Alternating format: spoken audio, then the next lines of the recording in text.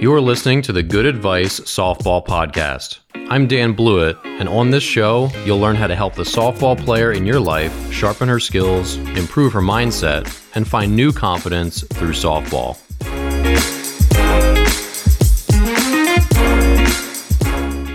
All right, welcome back to the Good Advice Softball Podcast. I'm your host, Dan Blewett, and on today's episode, we're going to cover two topics. Number one, majors in college. So this is something that doesn't get enough press, and I appreciate a parent recently suggesting this topic to me because where you go to school and what you major in has a major impact on your college athletic schedule. And there's a lot of schools that will just downright say, look, if you want to come here and play softball, you probably don't want to choose X, Y, and Z majors, which is something just to be aware of. In our second topic, I got a great mail-in question, so we're going to listen to that. And we will cover overthrows to first base. And again, good question here, so definitely worth covering in this podcast.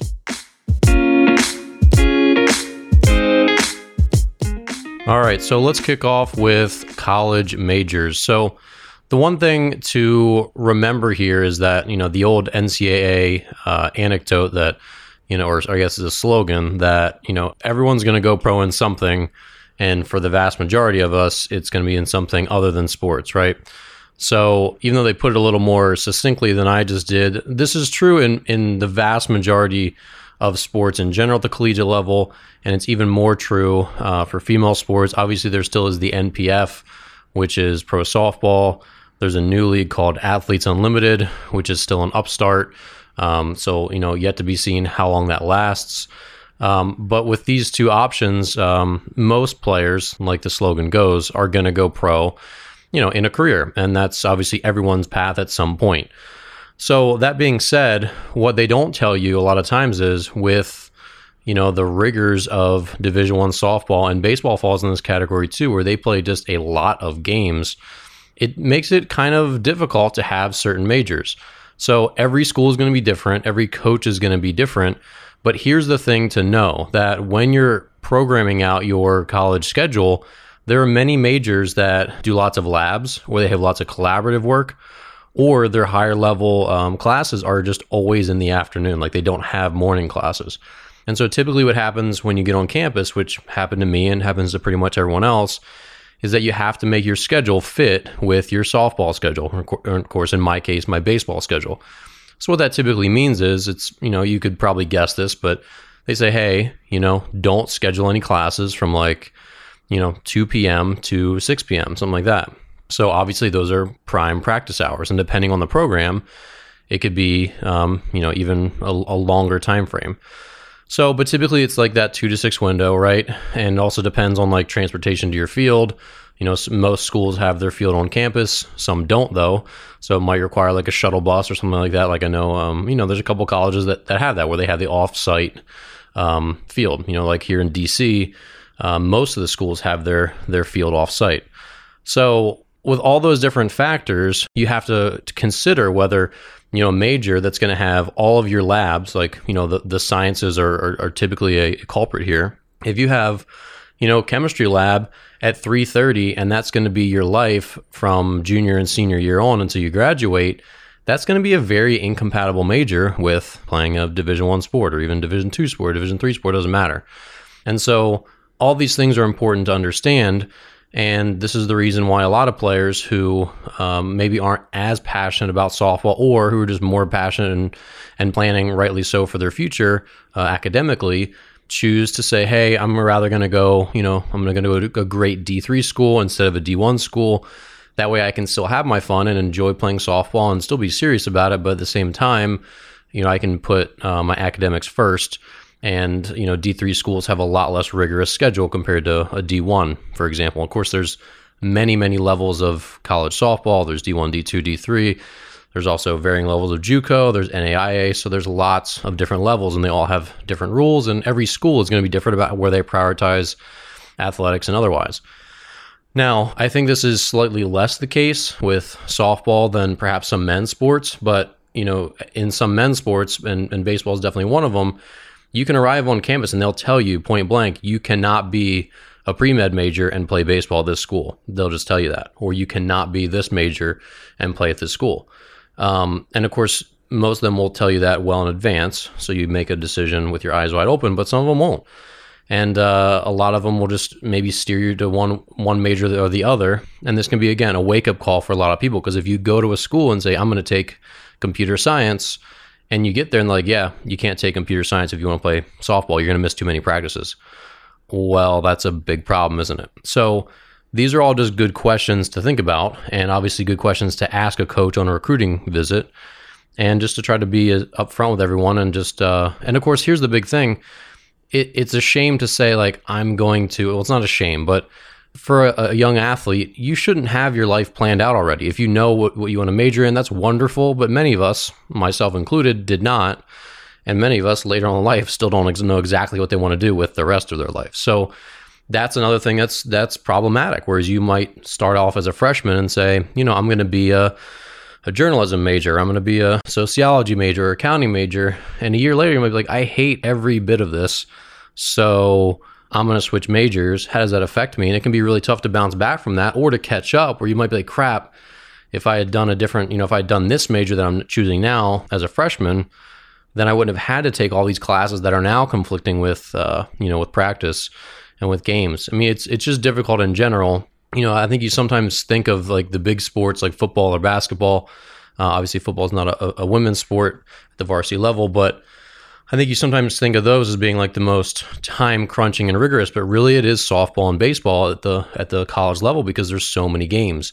And obviously they have really long, very time inefficient pre-games. I used to laugh where our lacrosse team at my alma mater would show up. So on a Saturday, if we had a doubleheader, we would show up at like, 9 a.m. and we'd have like a 1 p.m. game, something like that.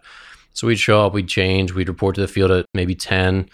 And baseball typically has a long pregame. And we would start our pregame, and lacrosse would show up after we got to the field starting our pregame. They would do their pregame, play their full game, and the entire place would clear out before we had started our game. So their entire pregame, game, and postgame fit within baseball's pregame. And of course, softball doesn't have quite as long of a pregame as baseball does, but it's still long compared to other sports. And obviously, you're playing lots and lots of games. The game schedule is way more than other sports. So with all that being said, it's hard to be a successful student at the college level. And this is why a lot of students will choose, their academics over their sport if they're not just like crazy passionate about playing at the highest possible level that they can. So these are all just things to consider. And the major thing is something to definitely do some digging on. So if you really want to take biochemistry, if you really want to take one of these science-heavy, which most of those classes, that it seems like always the sciences tend to have lots of labs and collaborative work that just can't really be, you can't take it on the road with you. You have to do it in person. A lot of those labs and science majors, they end up being very conflict heavy with your sport. So again, in case that's news to you, which it was news to my family when I got to college, of course, my majors did not conflict. I was undecided for most of my freshman year, and then I ended up choosing philosophy because I was like, I don't care about any of this, so philosophy seems kind of all right, so I'm going to choose philosophy. As it turned out, it was good for me, and I'm actually really thankful that I made that choice, even though it was sort of unbeknownst that it would be as good for me as it ended up being. But I think with especially the way the world's changing, and this is my last sentiment here with majors, the world's changing a lot. And sure, you can be an accounting major and, be on a track from, year one to be churned out of college, ready to be an accountant. And that's great. If you know that's what you want to do and you want to be on a career track, that's great. There's also just so many more ways to make a living today than there were 5 years ago, 10 years ago, especially 20 years ago, where you don't have to have a certificate or a degree in a certain field to be that thing. You can have, I know the liberal arts and the fine arts, like my major was a liberal arts degree, obviously. Those majors are coming back because people are saying, I need employees that I can train well, who are quick on their feet, who are smart, who can make good decisions without being constantly supervised and told what to do. And a lot of those heavily thinking majors, like philosophy, are good for that. And I would put myself in that same bucket, that I think, I could be valuable to an employer in almost any discipline, if I was, leaving college right now, to make sensible decisions, write well, communicate well, and in general, just think critically on the job. And I think that's what most employers need. I know now that I have a couple of people working for me, that's the skill I desire most. So I would also urge parents and players not to totally sweat your major. Now, if you do want to be a doctor, if you do want to be a biochemist, if you do want to be a biologist, you obviously have to be on those tracks. So obviously there's not leeway in every single major. You can't side hustle your way into be a neuroscientist or whatever it is. So obviously there's a lot of different paths, and my advice is not going to apply to all majors and all career tracks. But again, it's a complex thing being a student athlete, and that really is what it is. You're not just an athlete, you're not just a student. The student athlete moniker is tough to maintain, and it's tough to get really good grades. And for the kids that do it, I mean, hats off to them. And this, again, just figuring out how your schedule fits with your major is just another aspect to consider.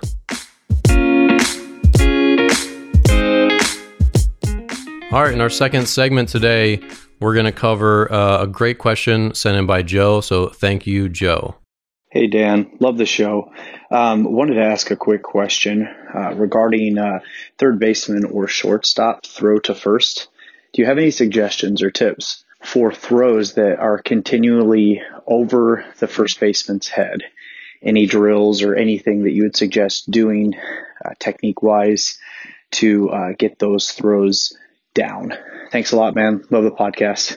All right. So really good question. What is happening when a player is consistently overthrowing high over first base? So without seeing a specific player, these are the first two things that come to mind. So number one, you always use your torso to some extent when throwing. You do it a lot less so as an infielder, but the more momentum you have and the more you move your body towards your target, the more your torso, your upper body, will start to move towards your target. So as you release the throw, your chest will move towards first base and sort of have a lower angle towards first. So if you look at baseball pitchers as an example, when they release the ball, their body is at like a 45-degree angled lean towards home plate.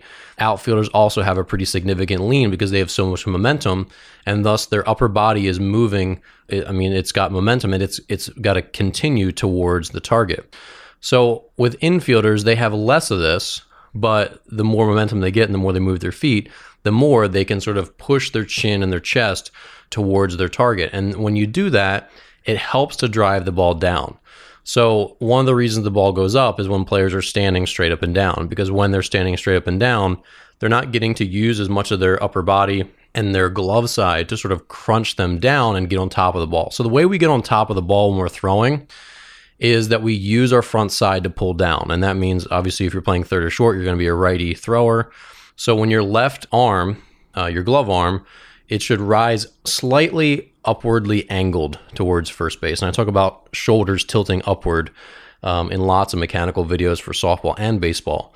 So your shoulders need to be at the very least level or slightly uphill when you're about to make an overhand throw. And when you do that, then you can take your left arm, your glove arm, and you can sort of pull down and you sort of crunch your torso angled down. That's what helps getting your arm up, get your arm slot higher. So if you don't have that front side angled pulled down, you tend to go sidearm. And I have a bunch of YouTube videos that talk about that. So your front shoulder goes slightly upward, and then your glove arm crunches you down. And when you do that, it helps to sort of speed your arm up and get your hand above the ball. So when players are overthrowing, number one, and I always go back to this, if you look at the highest level players in the world, whether it's softball or baseball, the command tool, commanding your throws, having good control, throwing lots of strikes, it isn't purely mechanical. And especially in baseball, and I use that as just an analogy a lot, there isn't really like a significant, when you look at a pitcher who walks 2 batters per 9 innings versus a pitcher that walks 4 batters per 9 innings in the major leagues, there's no mechanical difference. You can't say, oh, well, he walks twice as many batters because he does this with his mechanics. That's not the case at all. It's the same thing when you look at hitters in the major league level or the Division I level of softball or pro softball. There's not like, oh, that's why she's a 270 hitter because look at her swing versus that's why that hitter hits 310. All of their swings are really, really good at that level, right? And so the intangibles and the getting the barrel of the bat to the ball becomes paramount at those levels. It's not really about their swing. Sure, Some players definitely have better swings than others at the high level, but all of them are very good swings, and all, players in the major leagues have very good throwing mechanics. Now, my point in all that is, at some point, there has to be a mental desire to get the ball down. And that seems like a cop-out, but I'll share a quick story. When I was in college, I was a pitcher, obviously, and I was just consistently up in the zone. I wasn't good at throwing the ball at the bottom of the kneecap, which was something our coaches preached and preached and preached and preached and preached. And I got away with it because I later learned that I had a kind of like really fast spinning, high spin rate fastball that sort of like played well. When I threw up in the zone, hitters tend to pop it up or they tend to swing underneath it. And I didn't get hurt very much up there. But the point was, I wasn't good at getting the ball down. And part of the reason I wasn't good at getting it down was because I was never getting really, really punished at doing it. And so fast forward many years, like 6 or 7 years, I'm coming back from elbow surgery and I'm in spring training with a team where probably half of the roster was former AAA and major league pitchers that had been released. They've been bounced out of the highest level for whatever reason. And I was in spring training amongst them coming back from surgery. And I watched the guy who was in the big leagues throw his bullpen right before me. And like literally every throw he made was just like pounding the bottom of the strike zone, just bop, bop, bop, fastball, just screaming downhill right below the catcher's kneecap. It's like he couldn't not throw it at the bottom of the kneecap. And as I watched this bullpen, I was like, I just got this, oh no. Because I knew for a fact that I'd never thrown a bullpen like that in my life. I'd throw some at the bottom of the knees, then I'd throw some right down the middle, I'd throw some at the chest. I just was all over the strike zone, and I always kind of got away with it. But at that moment, I was like, if I throw my normal bullpen, I'm going to stick out. I don't look like that guy. I can't do what he does. And so at that moment, I was like, I have to throw a bullpen this exact same way that he did. And the level of focus that I had in that bullpen was unlike any bullpen I'd ever thrown in my life, because it was if I don't throw the next pitch at the bottom of the kneecap, I'm getting cut. I'm getting sent home. That was my mindset. And it was a very real mindset. And so that bullpen, something like unlocked in my brain where I suddenly had a much deeper level of focus that I could now sort of access that I didn't have before, because I'd never been placed in a situation where I was like backed into a corner and I had to do a thing right that moment. And my point here is, and I'm going to get back to mechanics a little bit before we wrap, but a lot of young players, because I've worked with a lot of players, boys and girls, a lot of them, they think it's all about mechanics. They get the ball, they throw it, and it doesn't go where they want. And they were never really in the throw. They were just making a throw, but they were never really in the throw. Like they're not in tune with their body. They're not in tune with their mechanics. They don't really know what makes a ball go down. And I've had so many conversations with wide-eyed baseball pitchers on the mound who've just thrown 7 fastballs at head height without making any adjustment. And I walk out there, it's like, all right, you've just walked a guy on 4 pitches, and now you've thrown the next 3 all at eye level, just the same. And I'm like, what's going on? And they look at me bewildered, like, I just don't know where it's going. I don't know what to do. And that's that same thing sometimes with infielders. They can throw the ball, they can airmail it. And because they're not really in the moment when they make that throw, they don't know what happened because it's almost like they weren't there, right? So imagine if you took a swing with your eyes closed and you missed. Pitch is coming, you close your eyes and you swing. Well, how do you diagnose where to swing next on the next pitch, or what was wrong with your swing on the previous pitch? It's not a perfect analogy. And that's kind of what it is. Like, they're there for the throw, they're there for the pitch, they're there for their swing, but they're not really in tune with what they're doing and why. And so a lot of times when I work with players, and especially with softball, when I work with softball players on their mechanics, they're going to make some overthrows, a lot of them, when they start to make tweaks, because it's just like your bazooka now has more gunpowder in it. And so if you had it dialed in to a certain target, now you put more gunpowder, now you overshoot your target, right? It's a very common thing. A lot of players that take my online throwing course, they'll report back in the first week, they're like, hey, she's definitely throwing harder, but she's like airmailing everything over my head. What do we do? I'm like, well, honestly, that's normal, because again, for the exact reason that I said, there's just more gunpowder in the gun. She just needs to make the adjustment, and she will. You just got to kind of pull down harder with your front side, as I kind of talked about earlier. Make sure she's going uphill, keeps her weight back a little bit, and then she pulls herself forward, almost like doing a cartwheel with that glove side, and gets the ball down. And at some point, There's no mechanical fix that just like magically makes the ball go to the first baseman's chest, is there? No, like you have to throw it there. And you have to be in tune with what a bad throw feels like versus what a on-target throw feels like. And that's something that you have to be extremely presently aware of to make that adjustment and feel, this is what a high throw feels like. This is what when I do this with my glove side, this is what gets me on top of the softball and then drives it through her chest at first base. So that's 2 of the 3 parts of it. So number 1, if your mechanics are fine, like you have good, decent throwing mechanics, you need to make sure you pull down hard with your glove side. That's what sort of speeds your arm up to get over top of the ball. Number 2 is the mental factor and the focus factor is a very real issue with overthrows, with hitting, with pitching, with any of it. There's this huge part of throwing that's autonomous, that's mind-body connection, but is also focused.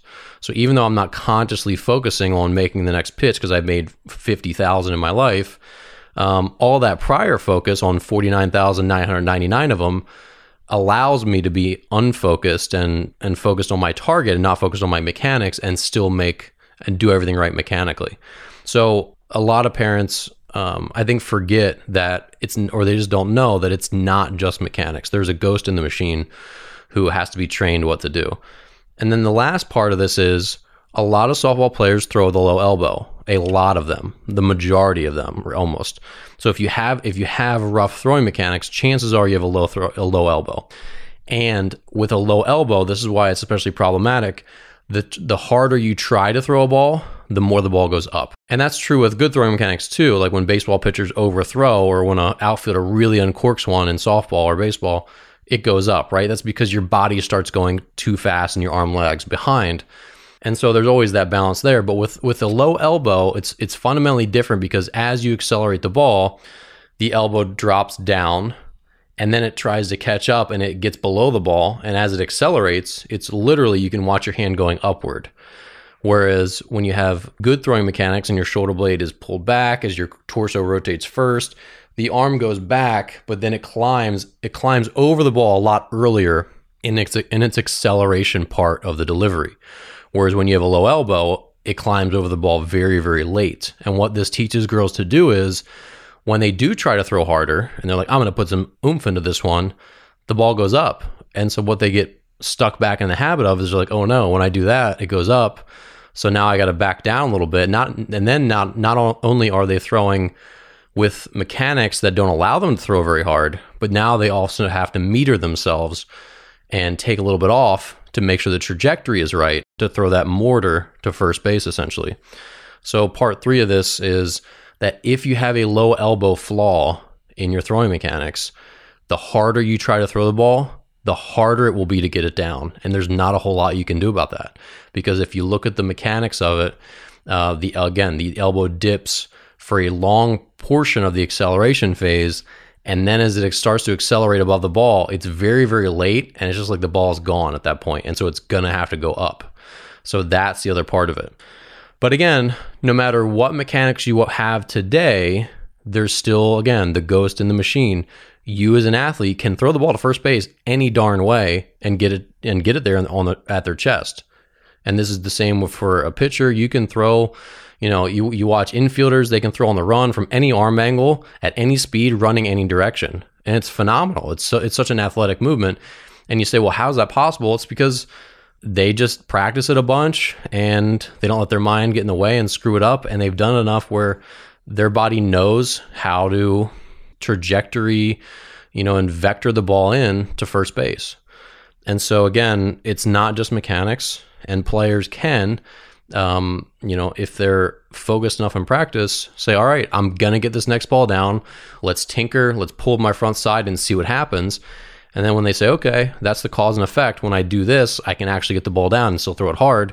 Then they've got to repeat, and practice. And then hopefully that becomes their new muscle memory and it's not an issue anymore. So, Joe, thanks for the question. That was a very good one. Hopefully that long diatribe made some sense.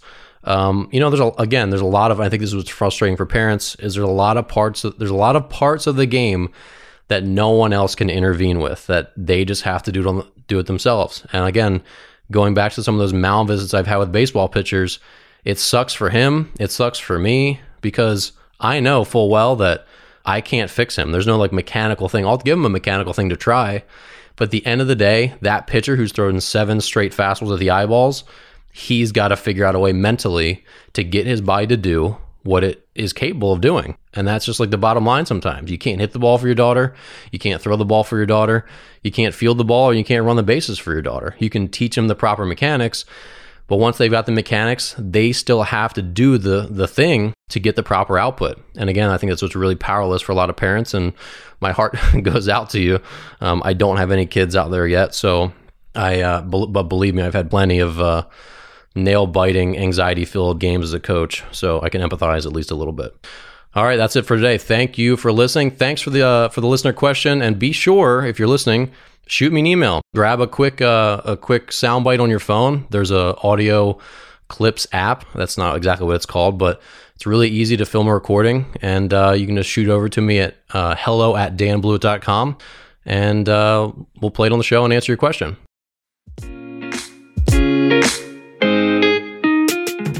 Well, that's all the good advice I've got for today. If you enjoy the show and would like to support me while also helping yourself, enroll today in one of my online softball courses. My She's Got a Cannon throwing courses come with pricing plans for any budget, and my Resolute Athlete Mental Skills course will help your daughter or team build the mindset of a champion. Enroll in any of my courses through the links in the show notes and save 20% with code GOODADVICE just for being a listener. Be sure to subscribe to my weekly email list where you'll get updates on all my new videos and episodes. Nearly 4,000 people get my emails, and you should too. Sign up through the link in the show notes. Lastly, who do you know who can use some good advice?